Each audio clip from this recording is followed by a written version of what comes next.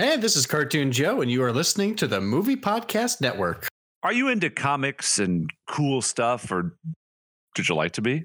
Well, if so, go on and check out our guys over at waywardraven.com. If you haven't been there, you should. Great stuff, novelties, gear, comics, and just a bunch of cool guys. So check them out at waywardraven.com. Use our discount code. You know what it is? It's Neckbeard, to get a certain amount of money off your purchase. Check them out today. If you're a gamer and or like coffee, be sure to get over to Player One Coffee, our guys in Salt Lake City.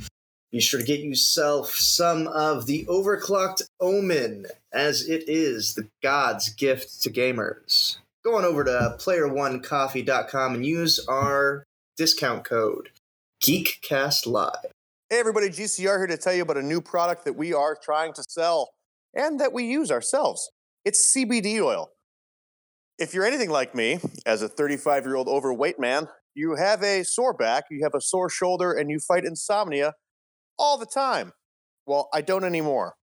CBD oil is legal in all 50 states, and this HempWorks product is fantastic. We have THC-free if you're worried about a drug test, and we have salves and creams and oils, peppermint, cinnamon, no flavor. We have everything. Go to GCL6.249 and get some for yourself because you deserve it. If you're anything like us here at Geekcast Live, I know that almost all you've ever wanted to do in life is play wizard chess. Well, now here's your chance. You can head on over to squareoffnow.com and pick yourself up a wizard chessboard, basically. Just use our discount code GCL to get 20% and free shipping off of your order. That's squareoffnow.com, discount code GCL for wizard chess today. Go buy t-shirts. Play that. Just play it. GCL.threadless.com. T-shirts, hats, shower curtains. Be about that life. You can probably get it on a toy. Anal beads. Mm-hmm. I think they have anal beads. They have leggings. Yeah, stockings, bath curtains. They got like Kenny Loggins' skull on a t-shirt. It does look like Kenny Loggins, doesn't it? If that interests you, go to GCL.threadless.com. Wait, what was it? GCL.threadless.com. That's GCL.threadless.com. GCL.threadless.com. GCL.threadless.com. It's a trap!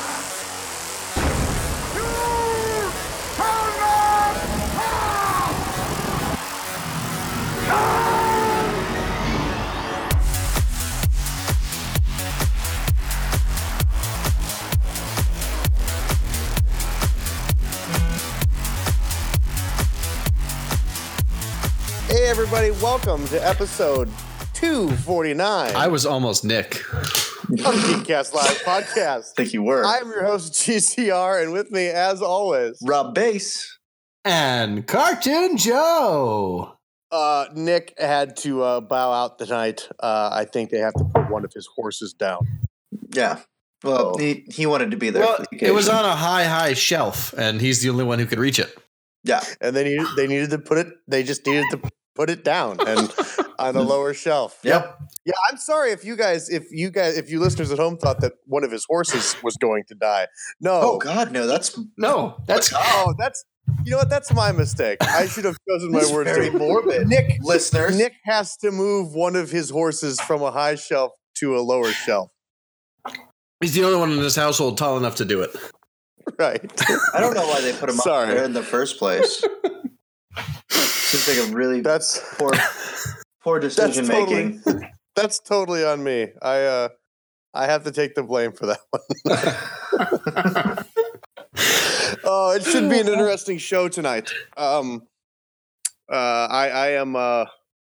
wouldn't say I'm in my cups, but I've had some margaritas. I'm putting down some brandy. Brandy. Mm-hmm. Wow. She's a fine girl. What a good wife she could be. No? I'm sorry. I tried. Not in your bailiwick there? Nope. Okay. I wanted it to be. Fair enough. By the way, my movie for this evening is The Book of Eli. Ooh. Nice. Yeah. It's not a good movie. But it's not bad. I would agree There's with really that. there's no bad movies on tonight. So It's a great middle of the road movie. yeah. It's like a Coors Light, it's aggressively average. Yeah. So Nothing wrong with aggressively average. no, Nothing right has about it place. either, but That's what makes it average. It's a C. Speaking of movies that could go either way. Okay. I'm in for this. I don't know what it is, but I'm in Ooh, a for Stephanie Beatriz biopic? Yeah, finally. Long Just overdue.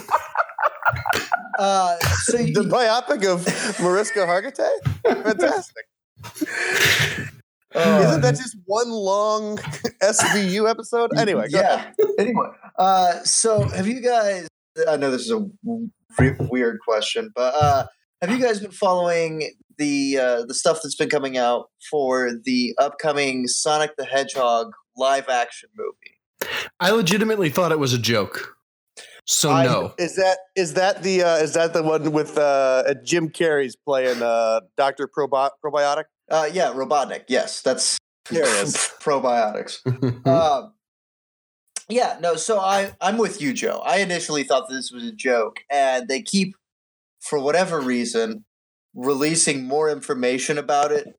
So now I'm not really sure if I'm living in some sort of bizarro world or if this is still actually real life. But Well, don't kid yourself. It's a bizarro world. Well, yeah, fair enough. So Jim Carrey is playing Dr. Robotnik.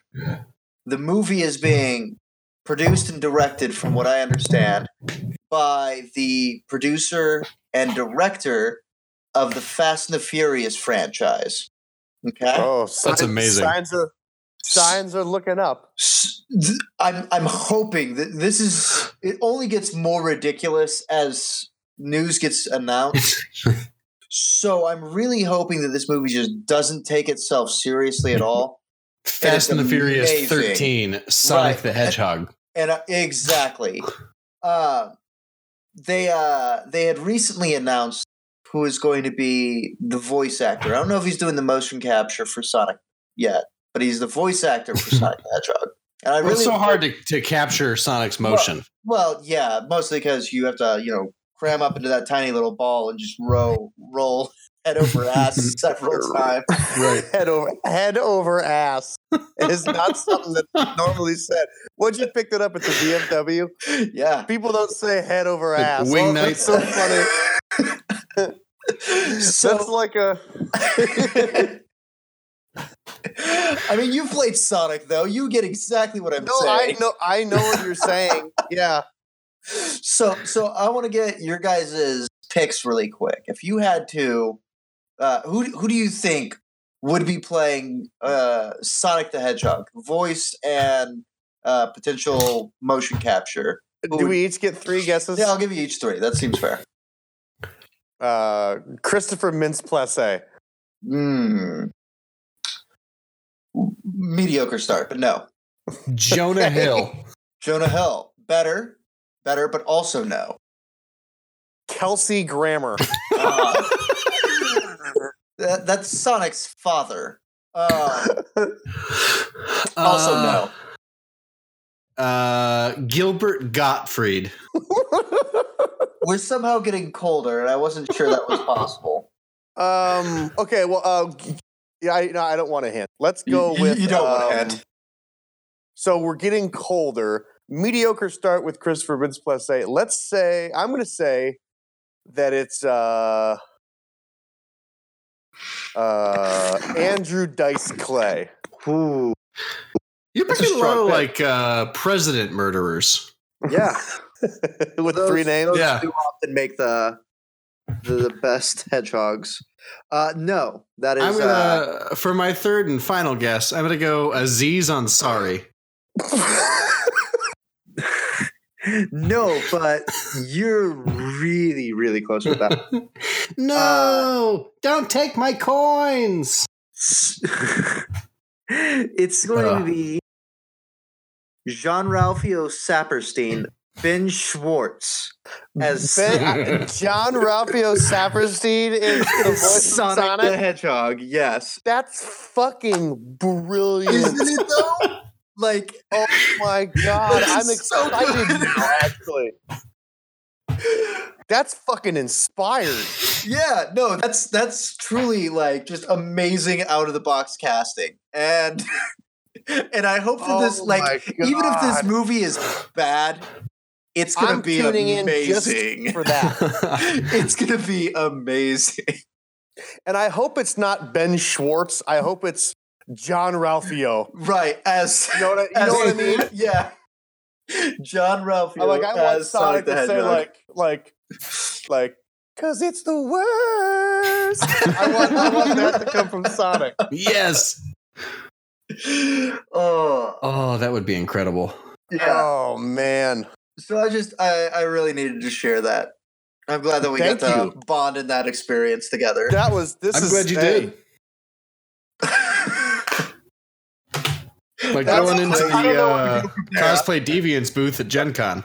Right. Which I don't want to do again. Mm-mm. I'm still amazed you did it in the first place. Literally strong-armed into going. I know. As was I. Yeah. Jim's camera. Did you just Jim's? That was like a old Jim's camera. That was like an audio.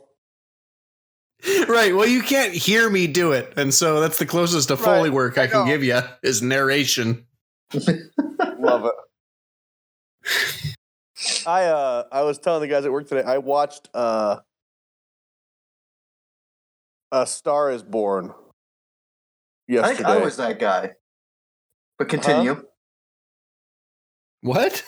I said I think I was that guy, but continue. Yeah, no, I was telling you, but I told the other guys too. I thought you were saying you were Bradley Cooper. Yeah, and I was like, that doesn't compute. That movie's about me. I was the star that was born. Upon second thought, I don't know.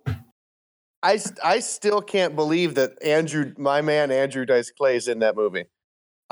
You guys, I guarantee you're not familiar with him. No. I've heard his name before.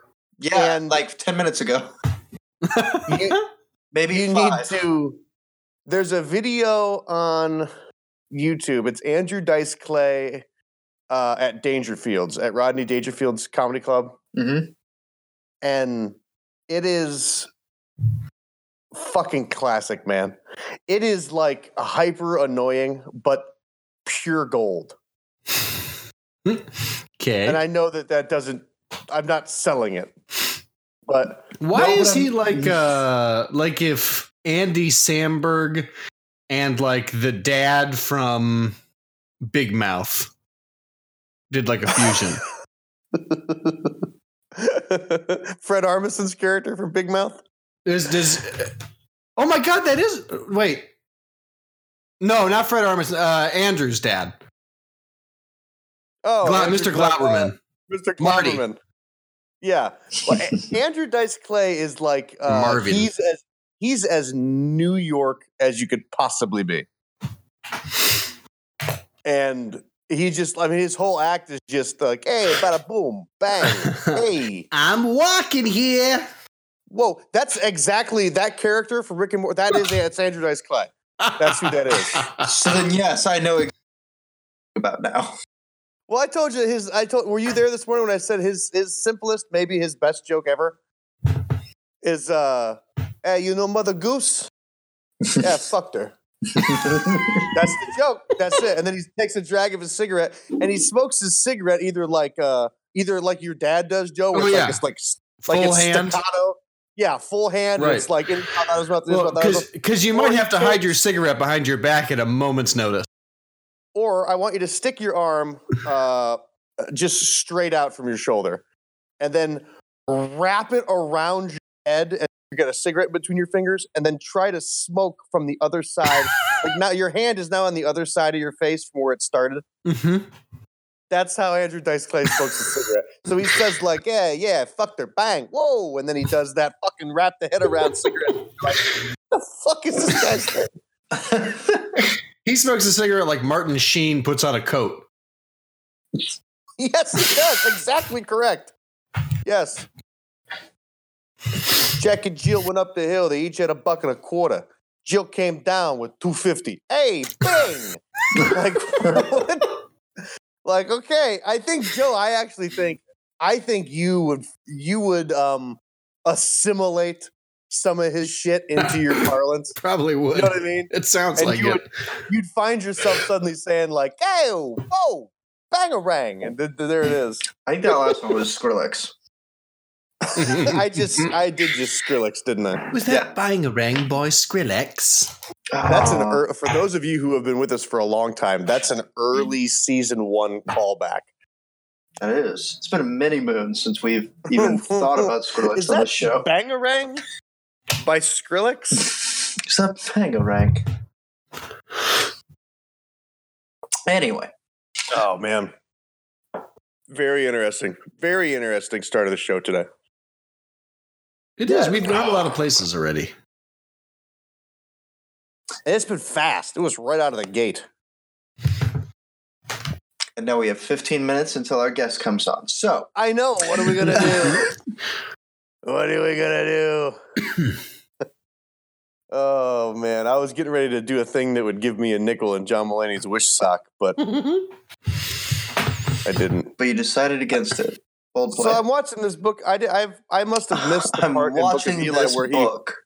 Well, I'm watching this part in Book of Eli that I must have never seen before, where he like gives himself a whore bath in a hut. All right, Classic. Yeah, I guess it's. I've never heard of it. I don't know. I've never seen the Book of Eli. He's blind. So neither is he. There it is. Great. Change the channel. I've seen the end. Hey, so you had also mentioned something else that you were perusing in your Netflix binging of late. Tell me about Umbrella Academy and all the reasons why I should watch it. Umbrella Academy is crazy good. Umbrella Academy is why Netflix doesn't need Marvel anymore. Yeah, the trailer looked amazing for that. They can take either like, I don't want to say little known because I think it was only little known to me. I had never heard of the Umbrella Academy, like the comic book. Mm-hmm. That doesn't mean that it wasn't very famous to other people. But they can take like independent comics, Dark Horse Comics, all those, and they can actually take and make those into viable TV shows that people will fucking destroy. So I think that's part of the reason they're cool with just canceling all the Marvel shows. Mm-hmm. But Umbrella Academy is I'll give it to you as spoiler free as I can because I want you guys to watch it and enjoy it. And even though I know that like as a collective, we don't really believe in spoilers. I also think of all the people who care about spoilers, the one who does isn't here. I know. Sorry, Nick. Love you. Good luck with your shiny horse. It is, to the best of my ability, I can describe it as the Avengers meets the Royal Tenenbaums. Okay. That's excellent.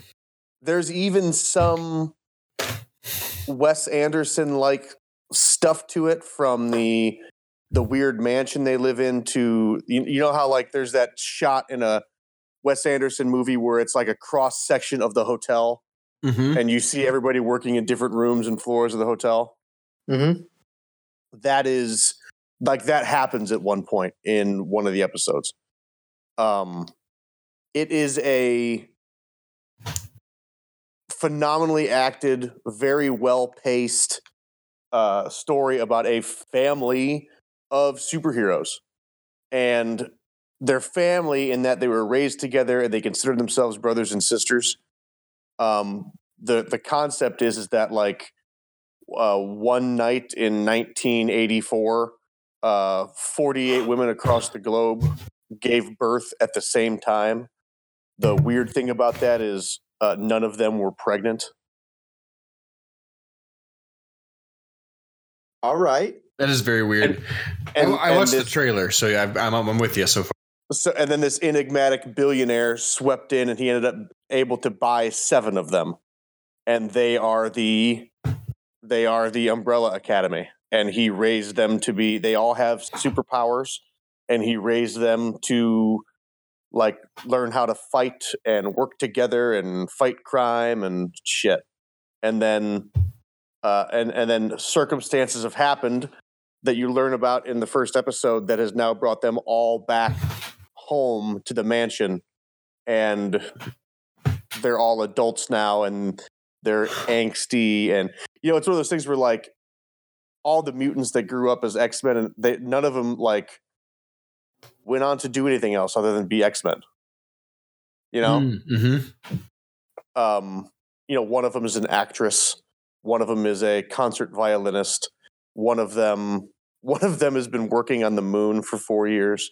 It's really weird. There's a talking chimpanzee butler, which is neat. Well, yeah.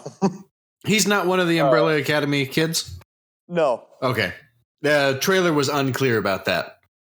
And it's just it's so fucking awesome. I mean, it's killing me not to. I have 1 episode left, and I'm like, I'm juggling right now. Like when we get done recording, do I edit the episode or do I finish the Umbrella Academy? I don't even know why we're podcasting tonight. Jesus. I would definitely watch it. I mean, I implore you to watch it. It is. Well, it was created by Gerard Way, right? From My Chemical Romance. Yep.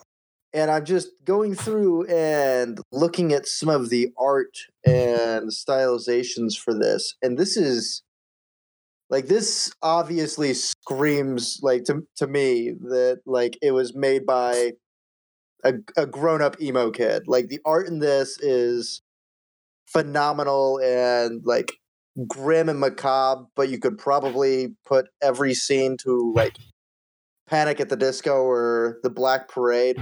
I don't know. Mm-hmm. Joe, you like that. Yes, and I definitely don't want to put tensions where maybe there are none. But a big part of this of the story is these kids and their relationship with their father. Mm-hmm. Like they hate their tough, overbearing father. They think he was an asshole. They're not sad that he's dead. Blah blah blah blah blah. And so I don't know how much of that plays into like the emo fucking concept. I don't really know My Chemical Romance or who the lead singer guy is or if that's his fucking. It was mostly about being angsty teen, and it was an outlet for angsty teens to be edgy, angsty teen. Right. So that's kind of what that's kind of all of the kids in this show are edgy, angsty teens. I mean, they even say like at one point, one of them says like, "Well, what are you going to do with the rest of your time?" And he's like, "Well, I'm an adult man child who probably needs to figure shit out. So I guess I have time to do that now." It's like, oh, okay. He's a grown-up emo kid. Yeah, and that's what they all are.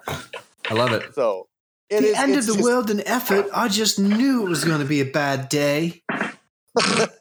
It's a phenomenal show, though. I think you guys would really, really enjoy it.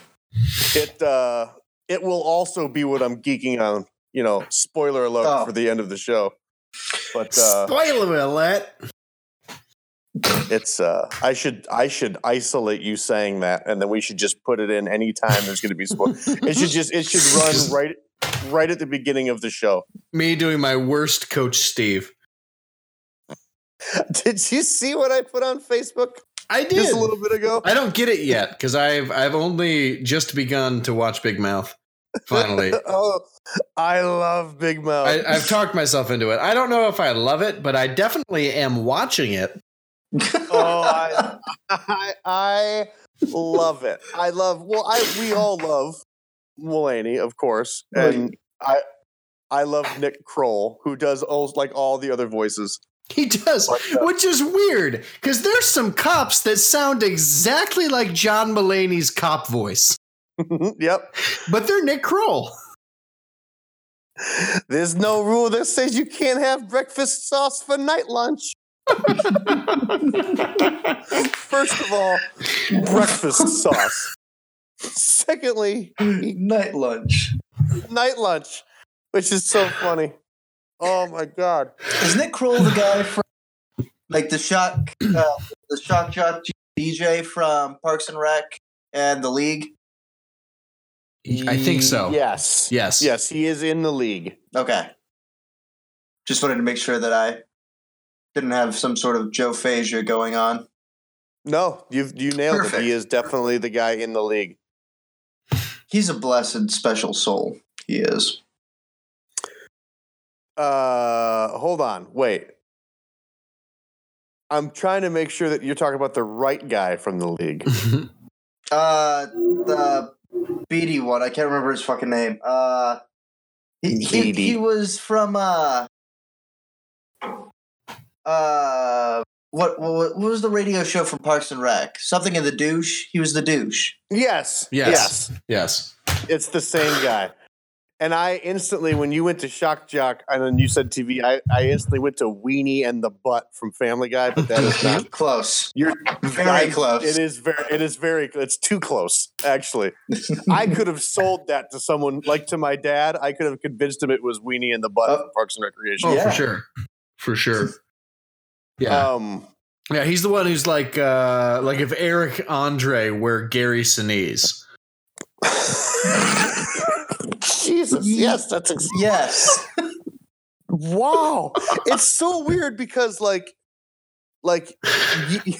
you can't tell John McClane from John McCain, but you can do that.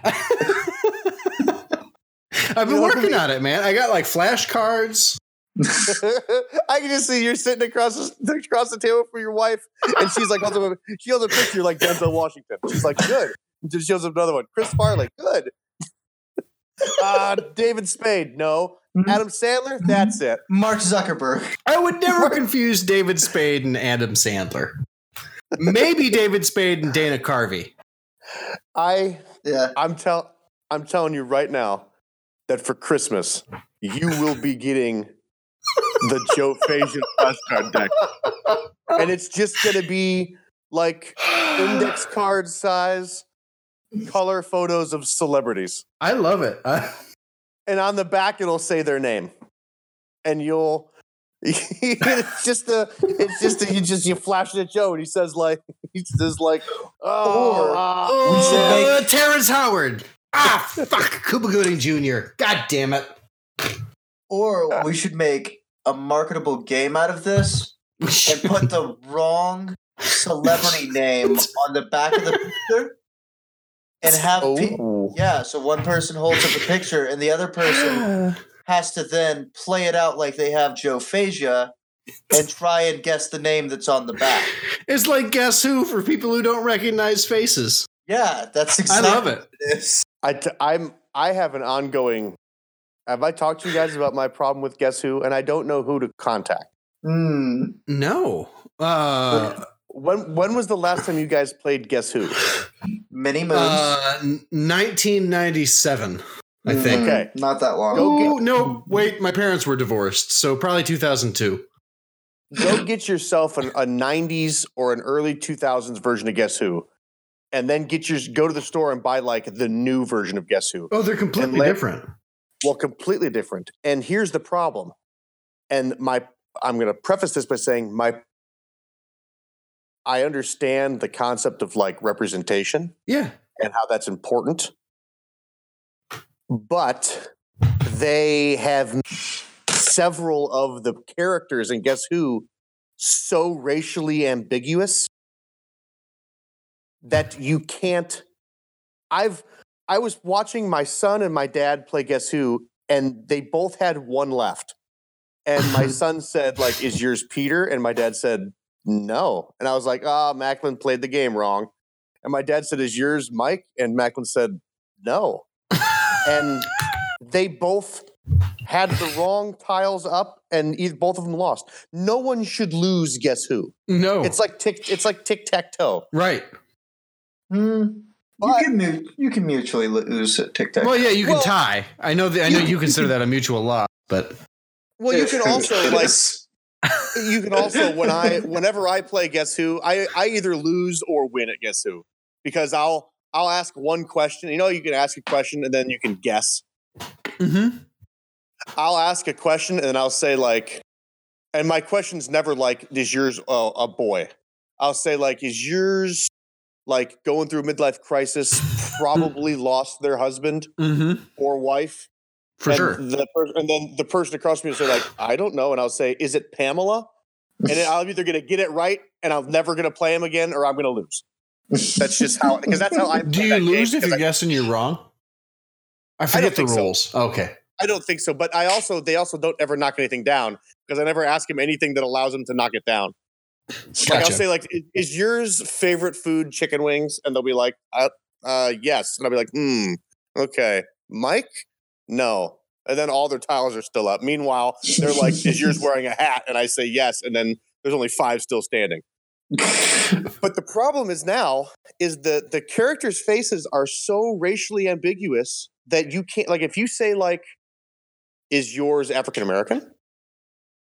There's a chance that a couple of them you're not going to knock down, because I would say that's clearly a Native American. Right.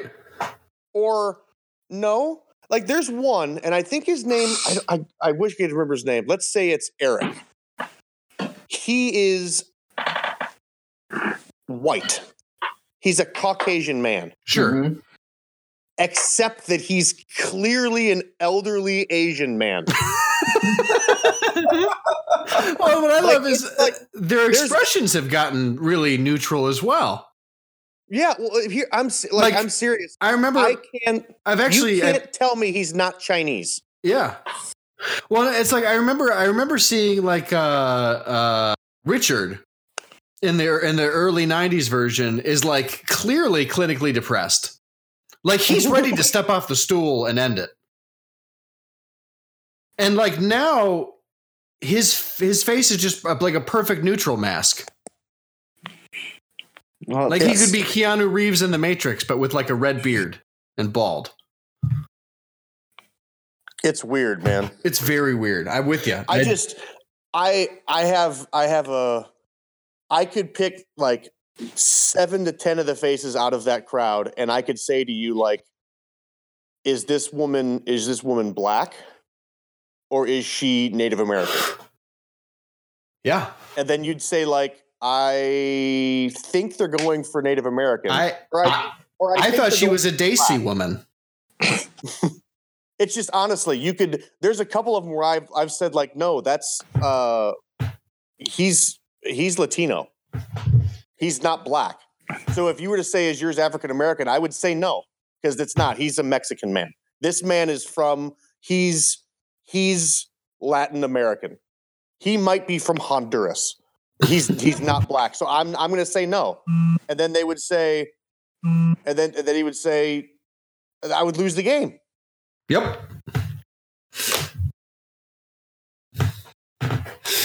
It's crazy. It is really crazy. I'm with you. So go play Monopoly instead. Play by the real rules, though, so it's over in 45 minutes. Or it takes 4 hours. Don't stay up till 4 a.m. with your girlfriend's roommate for the summer playing against your friend who you now podcast with. Who was your roommate at the time? Refuses to lose Monopoly.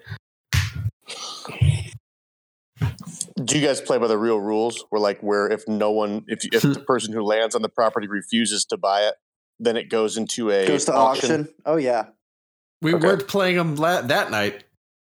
Tell you that. That is true. But no, I love all of the weird, stupid, ridiculous rules from Monopoly. There are a ton for of sure. Them. Ton. For sure. 4 out of 4 eels. You know what I'm saying? I gotta find those. I'll send you pictures of those Guess Who characters. It is. I was really hoping you were going to send me pictures of 4 eels. And like I said, I'm not upset. I understand what they're doing. They've made the game more diverse. It's just you have to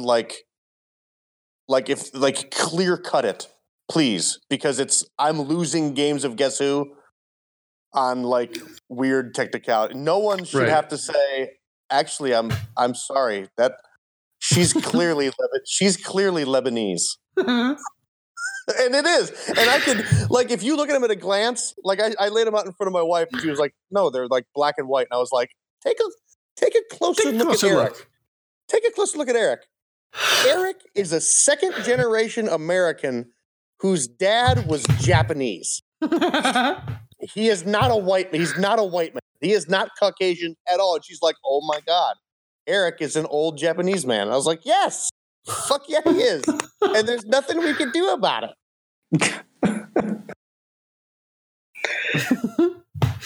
Oh, it's crazy. It's amazing. Well, he used to look like the Meisterburger. Who, Eric? Yeah. I don't know if that's really his name. I'm sorry. I just looked up Eric, and there is an actual Eric card. I'm sure there's an Eric. All the names in Guess Who are like the top 20 boy names from 1989. So there's... That's where the update needs to happen. Like, I need a character...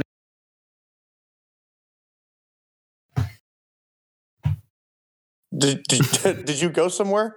What? He left halfway through that sentence. Did I? Oh, sorry. I said I need a character named Apple. It's okay because our guest has arrived on the Mighty Discord channel. I'm here. Hello. Woo! Gentlemen, Welcome. How are you? Thank you. Thanks for having me. I've been wanting to get a hold of you, sir, to talk to you again after we had you on Movie Podcast Weekly. You were one of my favorite guests we've ever interviewed. Oh, thank you. Throwing that out there early. Joe and Rob. Hello. We're talking. Our guest this evening is Andrew Bowler. He is I guess you're kind of an everyman in film, right? Writer, director, producer. Yeah, I mean, I writer, director, and film producer is in TV land that, producer takes on a sort of different title. Yeah. Right. Ever since we got done watching Time Freak, I've been trying. I've done everything but hold these guys down and pour salt in their eyes to make them watch that movie. We've talked about it. I just don't know. I don't know if they've gotten to see it yet. You got to give them the Clockwork Orange experience and get the eyedroppers out and just exactly. I'm not above that. Yeah. I wanted to have you on because the Oscars are this Sunday, and this show releases on Saturday morning. So our listeners are going to have like 48 hours to get a chance to listen to it before the Academy Awards. And I want to start by asking, what are your thoughts? First of all, are you a member of the Academy? I'm not. You're not. I'm not. I'm a nominee. But you still go through the application process. You got to go through a process. Now, what is that? Because that's something that's always interested me. Because I always thought that if you were nominated or if you had won an Academy Award, that they kind of shoehorned you in. It's my understanding is if you win, you're automatically a member. And so I didn't. Okay. My wife and I didn't win. There has been some talk about my wife's membership. She's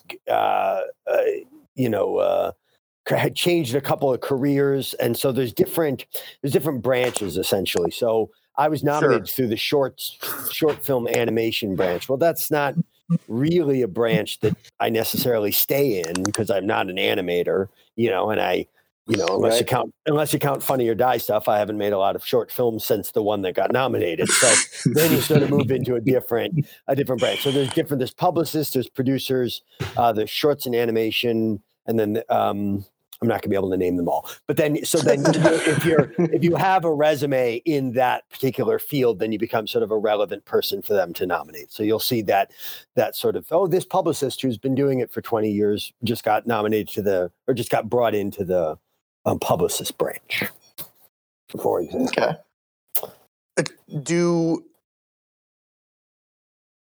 Okay.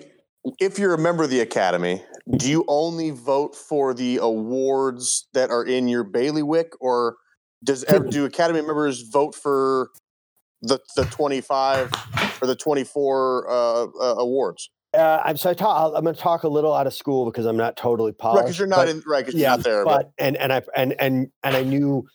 I knew these rules better when it actually mattered because I thought I was had a chance to win. But my understanding is that the nominations come from within the particular branch. So our short film nomination, I know, was specifically went through the short film branch, and then everybody, any Academy member from any branch fills out a whole ballot. Right. So that's the whole. Yeah, but the nominations tend to come through the branches. Well, this is the Oscars have always been very important to me. I love movies, and there's something about the Academy Awards that always piqued my interest, and this year seems to be just a shit show, for lack of a better term. To think that they were going to not award the cinematography award on television live, on television. I don't know. I have a bit of a conspiracy theory. Huh? I don't as to why that was chosen, but I just don't know why they ever thought that was going to go over well at all. I don't know. Yeah. It's I have a slightly different take on some of these. I'm generally a fan. I mean, I am like you. I dreamed I've never missed an Academy Awards since I could watch television. It's always a dream and such a amazing spectacle. And it no matter how cynical you are going into the Academy Awards, for me, watching a show, by the end of the show, I'm not cynical and I love movies again. I can be in like a cynical spot, and no matter what happens, I never look at the awards as a cynical situation. And I think people tend to put too much on them. I would say I think they're asked to represent too much of a industry point of view. I mean, look, the Oscar's so white, and the diversity and the female empowerment, all that stuff is super important, and representation. But I think that we load a lot onto what the Oscars are supposed to do for America, and for the representation of film, and I think sometimes we ask a little too much. Personally, I'll give you a little insight onto the canceling of the categories. So when you're nominated for an Oscar, the coolest thing about the process, everybody says, is you do a luncheon. That's where that big Oscar class photo comes from. Mm-hmm. You do a luncheon, and that's when you usually get to meet all your heroes, because you're having lunch with Spielberg and Scorsese and all this. It's a wonderful. Yeah, it's amazing. It's awesome. And so all those people in the photo go to lunch together, and then they take a photo. And they do the coolest thing, and it's so classy, and I only assume that they do some version of it still. They get up and they say, look, hey, welcome, nominees. We just want to remind you, you're all in the entertainment industry. We're producers producing a television show. Would you please help us make it a good TV show? And in order to help us make it a good TV show, we've recorded this video segment with Tom Hanks and this really cool Tom Hanks introduction, who says, okay, your nominees. Here's how I want you to think about your acceptance speech. Please don't write a list. Please only have one person from your group speak. Please do not use first names of people. These are all things. Speak from the heart. Be spontaneous. Be joyous. And the rest will take care of itself. And so I practiced my speech as Tom Hanks asked me to, because, and it's Tom Hanks asked you to. Tom Hanks asked, and so I know It's a moment that is unlike any other in your life. But I get a little frustrated when I see these people who have sat through some version of that, and they seem to have ignored everything. And it slows the show down. And it's not particularly heartfelt. And you were kind of asked to go up there and emote and not bring a list and not list first names of people that nobody in the million people audience around the world understands. Go up there and emote. So sometimes when I see short filmmakers doing that, I get a little, it upsets me because I think, hey, can we keep this segment on TV? Because the only reason this segment is going to be on TV is because Luke Matheny, who's a friend of mine who won short film the year before, gave the best speech of the whole night. So if you remember, he did God of Love. He's the guy, big tall guy with a big afro, did the really sweet film God of Love. He was in and wrote and direct, talked about his mom doing the catering. And,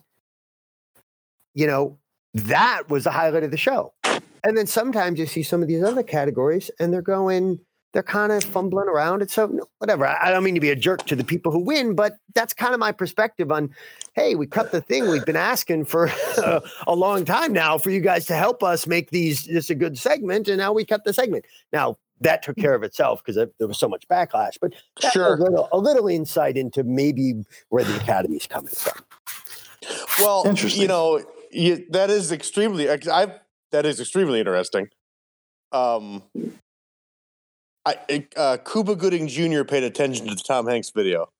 Exactly. I would say one of the greatest acceptance speeches of all time. Yeah, and and look, you don't have to make a spectacle to just emote. I remember the guy who won. He's probably going to win again this year. Who won Ida? I don't remember his name. Didn't he win for Ida a couple of years ago? And that was so beautiful. The foreign language.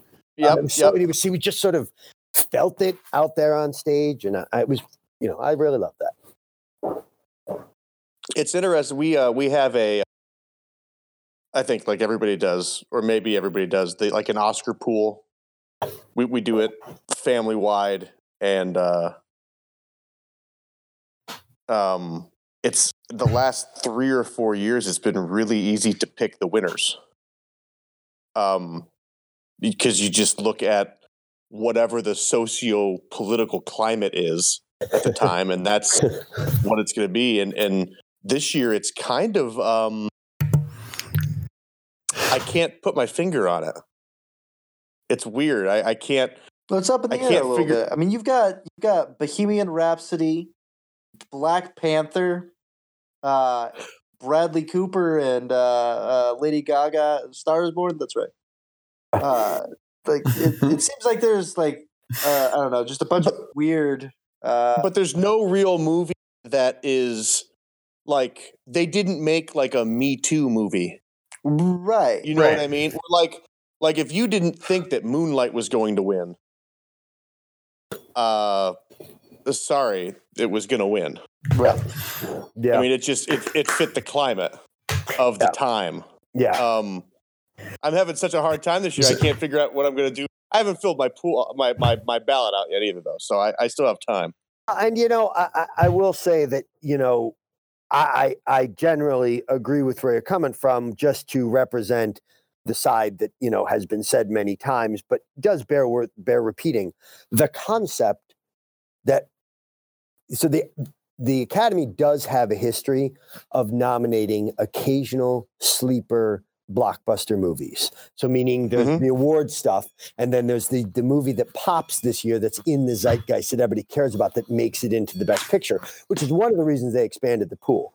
The concept that the Mad Max from that year, which was exactly what I'm talking about, got nominated and Straight Outta Compton didn't, is such an embarrassment to them that I can see that there was, if you're seeing some reaction, that was rough. That was a rough image for them, because you want to say Straight Outta Compton had its flaws, his movies, whatever. That's part of the history of the Academy, is those big movies that are tent poles that really just capture everybody, and they're so special that they make it onto the best picture list. And that was tough. That was a tough look. So Yeah, it's I on one hand, I want to applaud them for saying like, no, we're making these radical changes. We're doing it. But I want to sit them down and say like keep making radical changes, but let's make them the right radical changes. You know what I mean? Yeah. Like it's almost like they're making changes for change's sake. Like I thought that like the most popular movie category was that was so not thought out. That's a great way of saying it. It just wasn't thought out. It was just they're giving an award to who had the box office. And that's a weird, it wasn't thought out. I know what they were trying to do and I like it, but like, let's do, how about we have an award for ensemble cast? Yeah. Let's have an award for the stunt team. If we want to add awards, let's add awards like that. I don't know. That's the weird guy who's not in the industry and loves movies complaining about things that I have no control over. Well, I think at the end of the day, doesn't it always come down to awards for movies? I mean, you're talking about awarding art, and look, right. This is a guy who sat in his seat and squeezed onto my wife's hands in the hopes that they would announce my name. So I only have so much pretension that I can offer on the subject. However, that said, we're talking about awarding art, and that falls apart the moment you assemble that sentence. And that's why I say we put too much on it. The solution is not to get rid of it. It's wonderful. It's great. But I think every time you start to put a little microscope, the subjectivity just comes in. The subjectivity just washes in. And it's like, what are we really talking about? We're talking about art, and how can that ever really be declared as the best? I always just thought in America, like if you made your top 10 films of all time, like the obvious best 10 films of all time to you, just no-brainers, how long would you have to search before you got a match of your top 10 films? How many people would you have to talk to,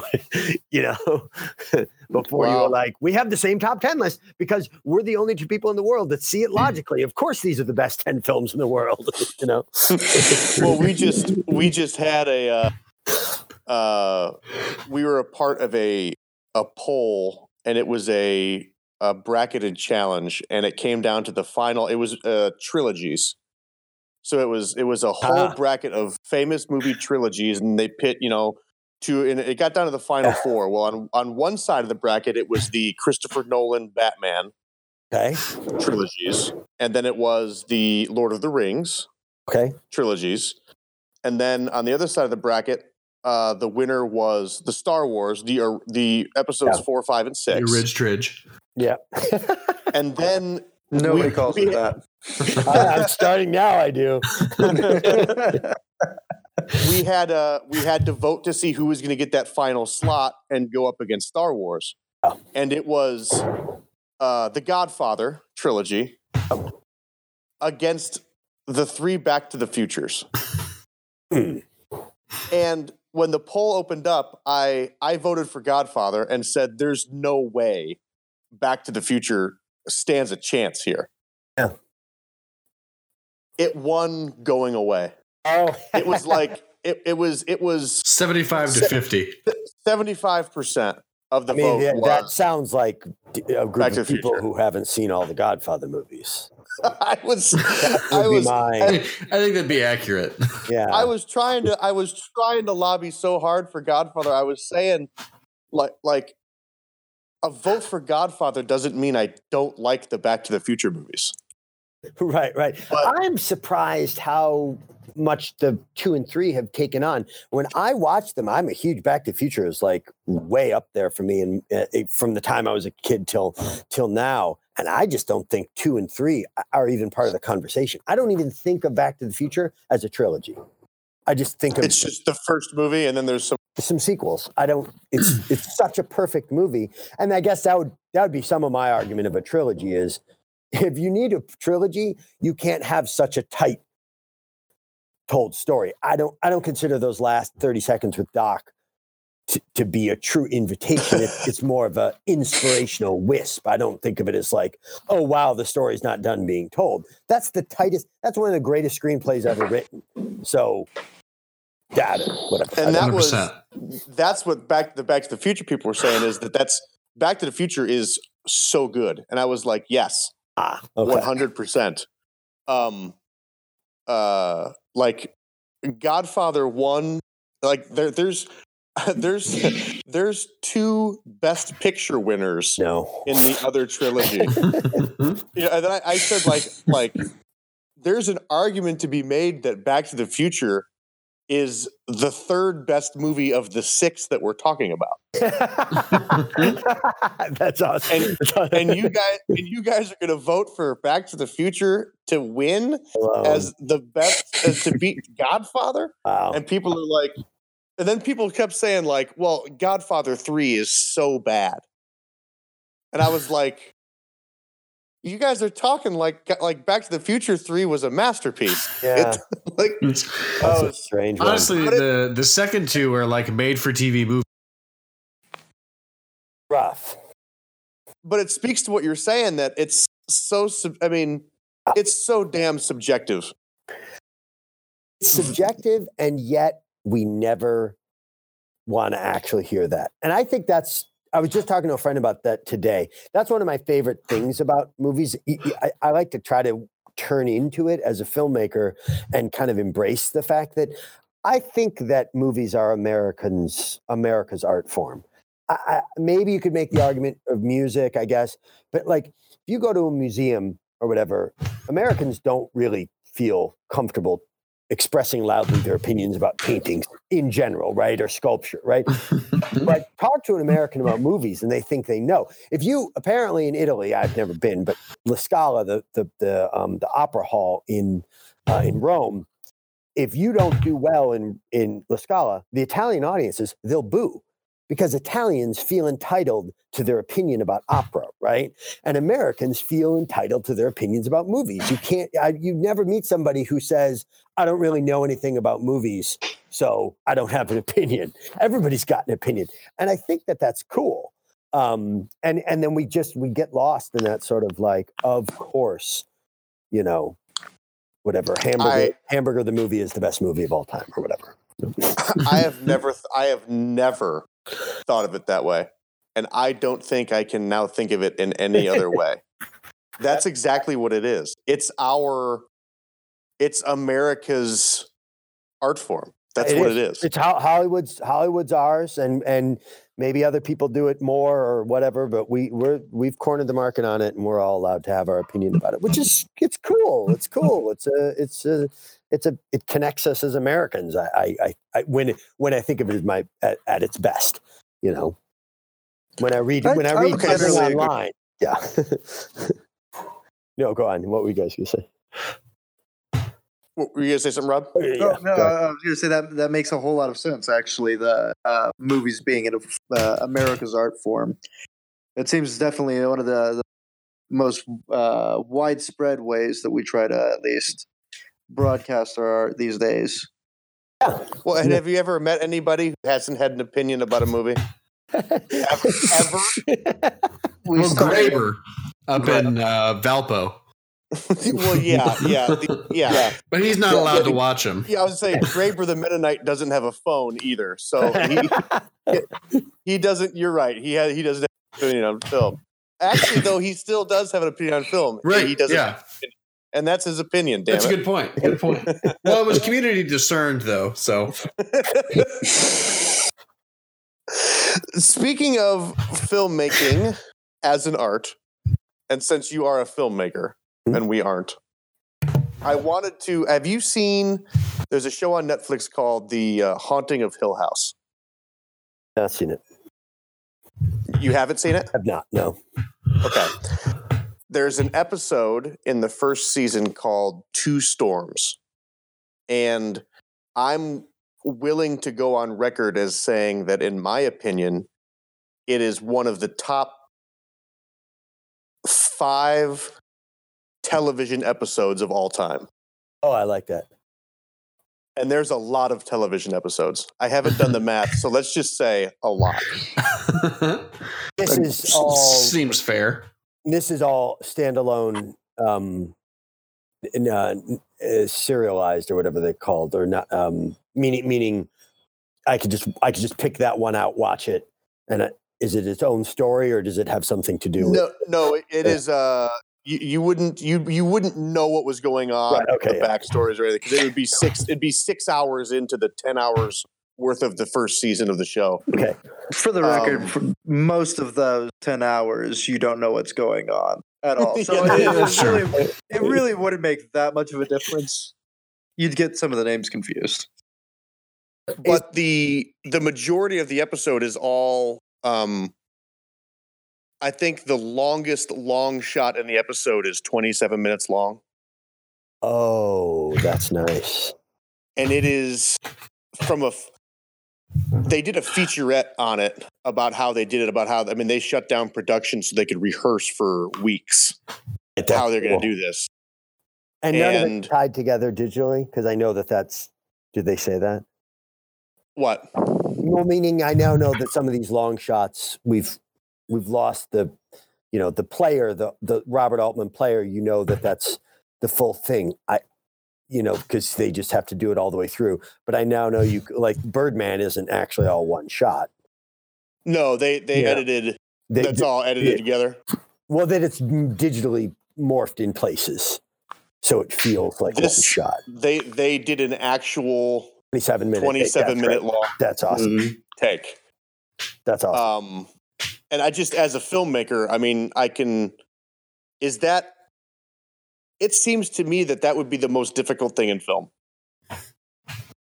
Yeah. I don't know. That's the kind of thing that if you have the right crew and you've got actors, it takes a long time to prepare and everything goes wrong. I've never done anything nearly that long, but you can kind of get it like the choreography, and some actors, like real pros, it is amazing to watch what they can do from a technical level. So that's one of the things when you start working with actors who really know what they're doing and have been trained, their ability to, like on Time Freak, I told the DP, who's a friend of mine, I said, feel free to, talk to the actors about where they need to be. Sometimes it's a little bit of a difficult situation because an actor's in the middle of a performance and the DP says, oh, if you could turn your shoulder over this way, but that gets a little don't get in their head about where their body would be.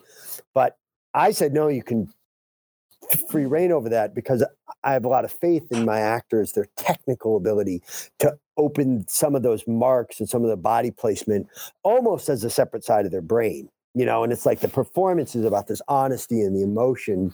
And then sometimes where their feet are or where their hands land is and where they're standing in reference to the camera. Exactly. That's what I'm trying to say. Yes, exactly. And you would have that ballet. If you're doing 27-minute take, the amount of times that people would be standing in the wrong spot would be staggering. I would imagine staggering. But it's like a dance number, so you're getting it, and a great actor, or even just a very competent actor, folds that in and doesn't usually make that same mistake twice. Once adjust. Okay, now I got it. Wow. So, in your career of filmmaking, what would be some of the more difficult tasks that I guess you would have encountered along the way? Are there any things that you've done that you're particularly proud of, or that you just after you finish up was just holy hell, that was a task? Yeah, no, I'm proud of a lot of it. It's getting anything made is such a challenge that luckily I've never been in the position as a filmmaker of finishing something and going, oh wow, we should have stopped this process halfway through. So that's let's just get to the fucking end of this. Oh, what's the swearing deal? Am I allowed to be swearing? Oh, no, fuck yeah. Okay. Yeah, okay. All right. So anyways, I've never luckily had that. It's always a crazy, always feels a little out of control, and it sort of should, and that's sort of good. You should always be scared. You should always be, there's a lot of filmmakers now I hear, it always makes me uncomfortable when you hear filmmakers who talk about, oh, we wrapped our days early and I don't care too much. There's some well-known people we don't have to go into who get a lot of publicity for how early they wrap their days. And then I watch the movies and I go, well, you had a crew there. You couldn't stay a little bit longer on that, Right. It always should feel a little out of control, and always should feel, should always scare the crap out of you. But no, I've been real fortunate that nothing ever felt like it overtook me, in that way. Okay. You guys seen the Fire Festival docs? Oh, we've yes. Okay, so there's a great thing about filmmaking inadvertently in the Netflix one, and it's what is it? Somebody says. So for me, my takeaway in I didn't watch the Hulu one. The Netflix one, my takeaway was how humanizing it was. And I thought they were all going to be douchebags, but actually liked most of the people who they interviewed and had a lot of respect for them because they seemed like professionals who got themselves in a bad situation. And somebody says something that's so great. He goes, yeah, everybody asked me if I knew it was going to fall apart. Every concert I've done kind of feels like it's going to fall apart. And then you pull it together in the last minute. And now look, that Fire Festival is a mess. And a lot of those people should have known better. But that is an interesting energy that he represents. That it's like, it always kind of feels like it's not going to work out, And you get, that's something that people don't quite get is I've been in a lot of productions where I've been like, this thing's a fucking mess. And then we get to the end and I go, okay, good. No, that was good. We did it. We pulled that out. And it's good. It's good. Yeah. Yeah. So. Well, and I think that was not to talk about Firefest again, but that was Billy McFarland's. It was his curse. Is that I think that had happened to him enough times in a row that he began to think it always just comes out the other end just fine. And it doesn't hurt if I embezzle some money and lie. Well, yeah, exactly. I'd say that's the moral of most. We had been talking about the difference between the two of them, and I would encourage you to watch the Hulu one. Yeah. You'd think, it's a documentary, but the exact same subject. It can't be too much different. It's a wildly different documentary. Oh, that's so cool to hear. Okay, yeah. The Hulu one actually has an interview with Billy McFarland. That I've heard, right?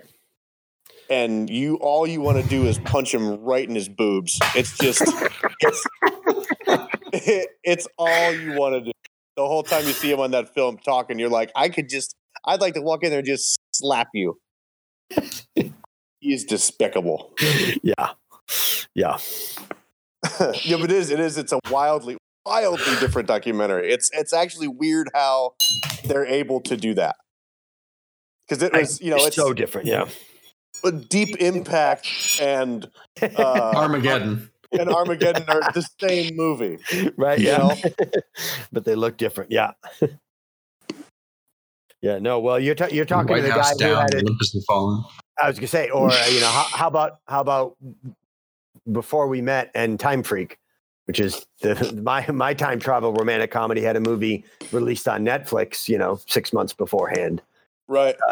Same thing. There's people are not afraid of mentioning that online when they talk about Time Freak. Well, Time Freak came in on my end of the year list. Time Freak came in at number 4. It's wonderful. Yeah, thank you. That was so nice. It was Time Freak is still. We watched it the other day, my wife and I. She watched it for the first time. It was the second time for me.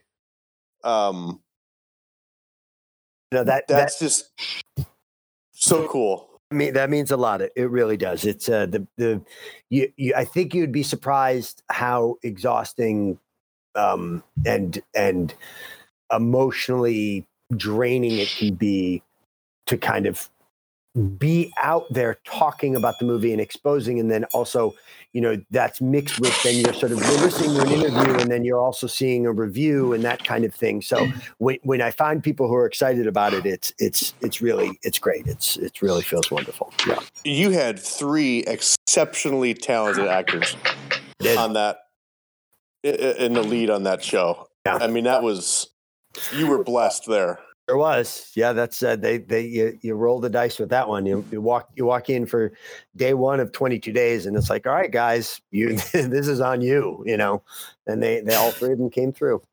So, I've talked to maybe Joe and Rob. Now that you're talking to them, you'll go watch the show next time I tell you. Yeah, I'm absolutely about it. I'll definitely remember it better to do that. What I should do. What we should really do to really sell it is, why don't you DM me your address and I'll send you a DVD, Blu-ray. Well, look at that. Oh, wow. I don't know if you guys are are you guys in the same area? Rob and I actually work together. Joe's up in Chicago. Okay, so let's get a Blu-ray DVD in there, and then maybe you guys might turn some guys' corners if it's literally as easy as dropping it in there. No, I'm absolutely. I would 100%. How cool is that? It's amazing. Yeah, cool. So make sure to send me that. If I you will. I'll send you I'll get you our address. That's fantastic. Thank you so much. Sure, my pleasure. Thanks. Thank you guys. At the end of our show, we do this thing where we call. I don't. What do we call it? Is it Geek Weekly? Is it Geek Weekly? We settle by on large. We've only been doing it for like 5 years now. So yeah, this is only our 249th episode. Well, I feel like it was briefly something else. It was something else. I can't remember what it was. Anyway, we kind of go around the table and we talk about the thing that we've been geeking on this week. Oh, nice. And so, as our guest, you get the option to either go first or go last. I want to go last because I know I've been geeking on some stuff this week, but I want to sort it out. So you guys go. Okay. Joe, what have you been geeking on this week? Man, there was something else on top of this, but I finally decided to take your mouth. And so I'm about I want to say I'm halfway through the 2nd season of Big Mouth. Yeah, the Shame Wizard has just been introduced. Yes, who is voiced by David Thewlis. He played Lupin in Harry Potter. I knew his voice was familiar. And he plays the Shame Wizard. Too real, that character. Too real. Andrew, are you familiar with Big Mouth at all on Netflix? I know it, but I haven't really delved in. It is just it is an animated look at coming of age and puberty and hormones and everything that goes with it. And it is filthy and it is crass and it is hilarious. It's also like it's like surprisingly informative. Yeah, you learn all about things. Like if it wasn't so not safe for work, you could almost substitute it for like sex ed. That's almost. Awesome. Yeah, just about. Almost. Yeah, the Shame Wizard, though. The Shame Wizard is brilliant. It's so spot on. And the episode where he goes to his rabbi and then goes to the Catholic priest. Mm-hmm. I mean, art. Just it really is. It really is. Yeah, that's what I remember. The other thing on the opposite side of kind of the opposite side of Big Mouth, I went to my first like concert / show last night. I've never been to one before in my 28 years. Like a concert? Yeah, like a proper concert, not like one at like a family member's house. Just somebody who is playing at a bar. Who'd you go see? I saw it was Gungers, which is I guess like Christian band. I didn't know this until like literally a week ago. It's their final tour. They call it their end of the world tour. and they were headlined by, or not headlined, they were open. The opener was a guy who does rap. His name is Propaganda. And then another group of people from the show is the Brilliance. And just honestly, all really fantastic, phenomenal performers. I shared one of the songs. It was really more like spoken word poetry on Facebook earlier today. But it was a really cool experience. And just I had some friends who were like, hey, this is the last time that they're ever playing in Chicago. I'm going to be there. Do you want to come? And I was like, sure, why not? And $25 for a 4-hour show. Can't beat that. That's and nice. It was really good. It was really, never heard before, and it was all very instantly singable. There was a moment where like the entire crowd was joining in and everyone was singing a different harmony. Like a 375 part harmony is something that you don't usually get to be a part of. And it was incredible. Cool. So, really good time. If their next project is they're switching over to do more of the Liturgists podcast. If that's a thing you're interested in, I recommend it. It's got like Science Mike, if you ever heard of him. It's cool group of people. Great show. Is he anything like Killer Mike? I was just going to ask that. No. Okay. I'm going to say no. No, he was like a hard, like evangelical, became a scientist and was like, wait a minute, the Bible is bullshit. And then through the magic that is physics, he came back to faith, and just fascinating story. I believe it's called Finding God in the Waves. It's really, really a decent book. I'd recommend it to most people. Cool. And and so he weirdly enough, he is also like, he's friends with Michael Gungor, who is one of the two lead singers in the 2-person band that is Gungor.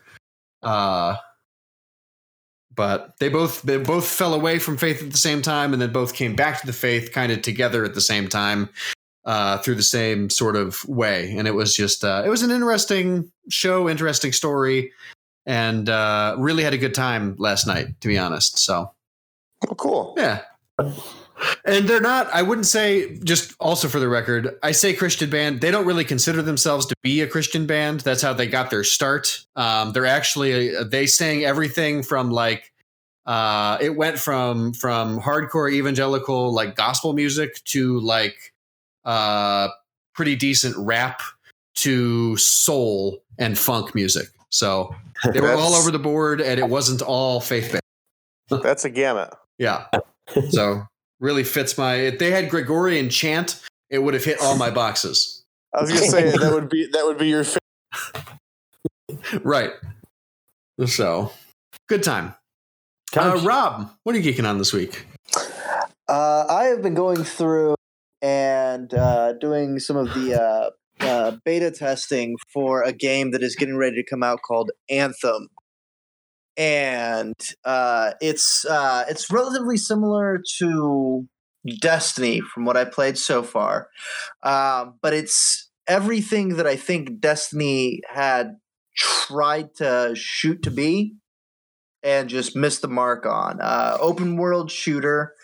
You play with your friends online. It's a game that's meant to be played with people. There's not really a whole lot of solo action going on there.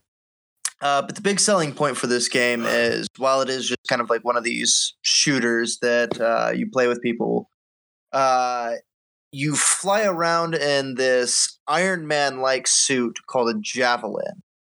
And they did really well with designing the world, with filling all of this out, with making you feel like you are a genuine badass in this suit. Which is, in my opinion, more important aspects of a game like this. If you're going to put somebody in a giant robot suit, make them feel like they're really working it. But really, really solid. But they it seems like it's just riddled with fucking loading screens, and like no, it just kills the game. Like for me, like I'm hoping that it's getting ready to go live here in a couple of days. It goes live on the 22nd. So I'm hoping that they try and do something about that by then. But it's just every couple of minutes you're just getting locked in the loading screen, or you'll be in the middle of a mission and dragging behind a little bit, and they want to speed it along, so they'll try and just teleport you to the rest of the group. But in order to get teleported to the rest of the group, it brings you to a loading screen, and it's a fairly fast-paced game, so your teammates are running around and doing things, going from point to point to point. And so by the time that your game has finally loaded back in, you are now where your team was whenever you were initially loading into or teleporting out from wherever you were. So you're just falling behind and constantly in this like ridiculous cycle of loading screens. And it just whenever the game works and whenever you're not riddled with that fucking problem, it's a really fun game, and I'm looking forward to launch on it. Isn't that what beta testing is about, though? That's exactly what beta testing is about, and I'm hoping that I haven't given nearly good enough feedback. I've just finished my my 10-hour stint of beta testing for them, so I'm going to send that in.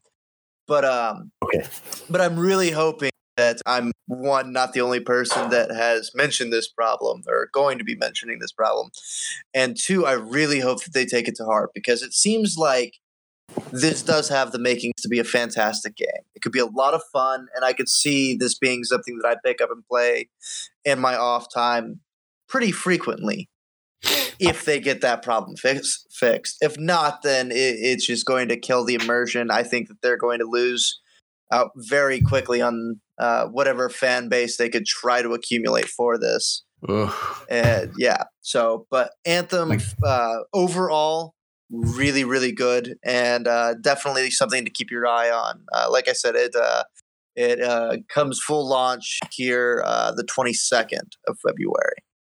Yeah, no one wants to play Bethesda Glitch the game. Yeah. I hear you. Rye Guy, what about you? We talked about it a little bit in the beginning of the show, but my life has been consumed with the Umbrella Academy on Netflix. I have one episode left, and I will have finished the season, and I am very happy with this show. It is, like I said earlier, it is the Royal Tenenbaums meets the Avengers, and that is like the coolest thing no one ever asked for, but now we all need it. That's cool. It's very cool. It's a disgruntled family of superheroes, and it's kooky, and the soundtrack is baller. It's on Spotify. Just type in the Umbrella Academy. It'll bring it to people have. It's not the official soundtrack, but people have curated the playlist. So there's like just a playlist for it, and it is just turn it on and let it play. It's phenomenal, and it's got this cool anachronous thing it does where it'll be like a fight scene, but the song is like "Don't Stop Me Now" by Queen. It's that song, but it's a bloody, deadly gunfight. That's one of my absolute favorite movie film aesthetics. It's great. Weird juxtaposition of music and film. Yeah, me too. It's wonderful. Yeah, it's cool. Just wonderful. So the Umbrella, I cannot recommend it more. It is wonderful. It's actually, I'm getting to the point where I think I'm starting to come around to the Jason Piles view of Netflix, where as much as I'd like the ability to binge a show, and it's 10 episodes, they're an hour long, I got 10 hours, let's get the whole thing done with. I almost wish that they gave us like 3 episodes a week, because I'm going to be done with the Umbrella Academy we're going to wrap up the podcast. I'm going to go finish the show. But then it's going to be gone. I won't get to watch it until the next season comes out in a year. So I feel like I'm not doing myself a disservice by binging a show almost. So, but that's what I'm geeking on, the Umbrella Academy. It's a nice feeling when you can get to the end. I only recently discovered Rick and Morty, and about it's so good. I started to literally get nervous watching episodes 5 and 6 of season 3 because I was like, I watched them all in a very compact period of time, and I was like, I don't know what I'm supposed to do when this is done. Like, I don't want to deal with the life that doesn't have a new Rick and Morty episode. That's awesome. The most relatable thing any guest has ever said for me. I thought that show was just a regular old cartoon show until Morty was burying himself in the backyard. Yeah, I think that's definitely the turning point. I was like, whoa, this is not like just The Simpsons. No, it is not. This is something completely different, and I am here for this. You have time for a quick story? I don't know. Are we wrapping up? Oh, of course. No, absolutely. Go for it. So, do you guys watch the extras on Rick and Morty? All the documentaries? Sometimes. Some of them. Okay, so to me, this is the biggest thing. People always talk about executives. My wife is an executive, and I have a lot of respect for her. And people talk about executives getting in the way, and they're always kind of twirling mustache bad guys. There's the greatest development story ever in the Rick and Morty behind the scenes, which is that they had those characters, right? And they were showing them, and they had Dan Harmon and the Justin Roiland got together. They were making the show. They were Justin Roiland's characters. And they did the first episode, or they did like a sketch test. And in the first episode, Rick's, screaming at Morty, making him injecting him with stuff. And the executive just goes, I don't know. I feel like Morty's too passive. Oh, no, I'm telling the story wrong. Here's what it is. Justin Roiland wanted to do both voices. And they said, no, you can't do Morty. And they went around and around. They tried to cast. They couldn't find replacements. They got people they like worse. And they came back to the executive. They said, please, we want to do Morty. Why can't we? He said, it's not so much your voice. It's that he's really passive. And Dan Harmon went, okay, got it. And wrote a bunch of scenarios. And that was the development of the idea that Morty calls out Rick on his amoral behavior. Can you imagine a Rick and Morty where Morty doesn't speak to Rick's immorality? There's no show. No. And that's because the executive was like, it's not the voice, it's the passivity. You guys got to change the passivity. Morty has to stand up to Rick. That's a note. That's fantastic. I didn't know about that. It's the crux of the show. It's the show. Mm-hmm. Yeah. That is so cool. And that's a good example of people willing to take a thing that they've created and accept constructive criticism.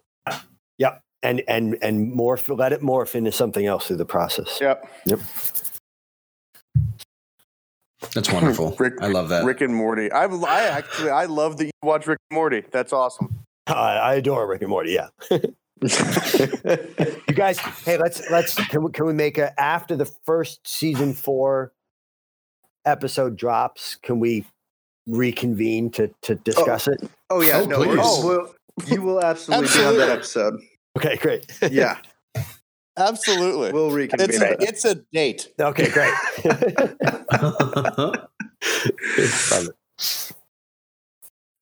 Fantastic.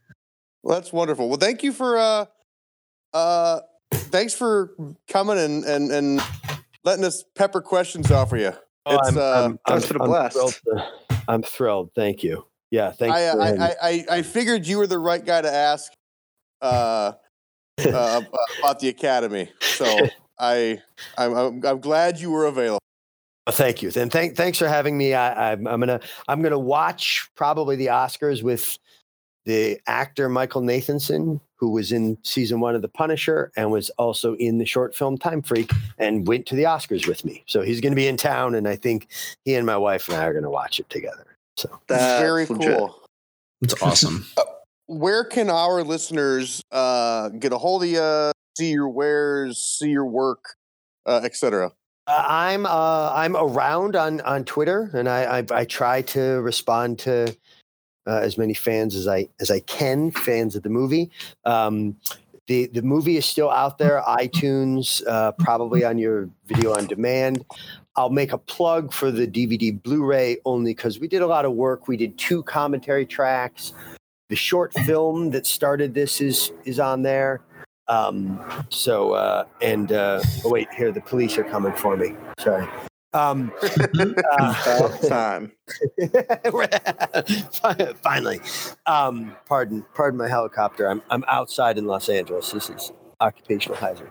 But we did a lot of good stuff on the Blu-ray we're very proud of. So if you want to watch it that way, I encourage that. And that's available at any ordering platform, Amazon and Best Buy and so forth. Well, fantastic. Again, thank you. We appreciate your time. I really appreciate you guys having me on. You guys enjoy the Oscars. And we will definitely be getting back together for some Rick and Morty talk. I love it. Rick and Morty. That sounds too perfect. That's great. Wonderful, guys. Thanks, boss. Thanks so much. Okay. Take care. And tip your waitress. I think that's the best tip that I could give you for the evening. And call your grandparents. And if you like what you've heard, go give us 5 stars and leave comments. You can find us on the iTunes store and other... The iTunes store? The iTunes store. The app Playground. Tell us what categories they could either add or watch the Oscars. You can find us at the app Playground or the iTunes commode. If you've got an extra dollar bill and you give it to us so we can do cool things, head on over to patreon.com/GCL. No, /GeekCastLive. Yes. Wow. Have we been doing this for 249 episodes now? Something like that. Well, I think we've only been doing the Patreon for 125. Holy shit. If people want to give us comments or tell us how to improve our show, Joe, how should they get a hold of us? They should get a hold of us via Twitter at GeekCastLive or Facebook, also GeekCastLive. It's the one with 3 blue moons. So thanks. We saw you standing alone.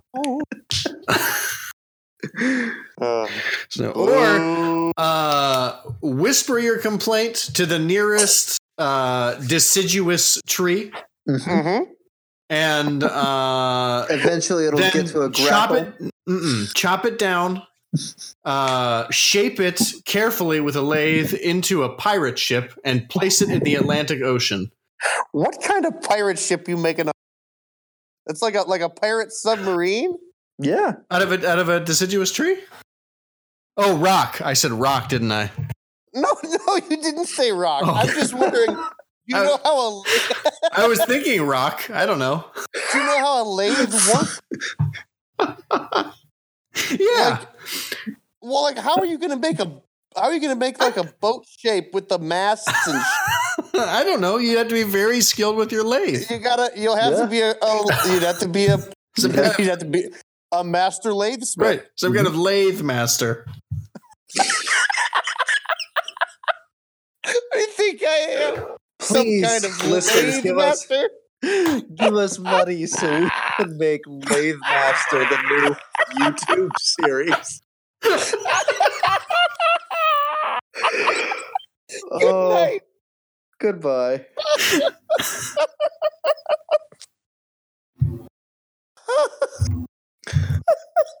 Bye.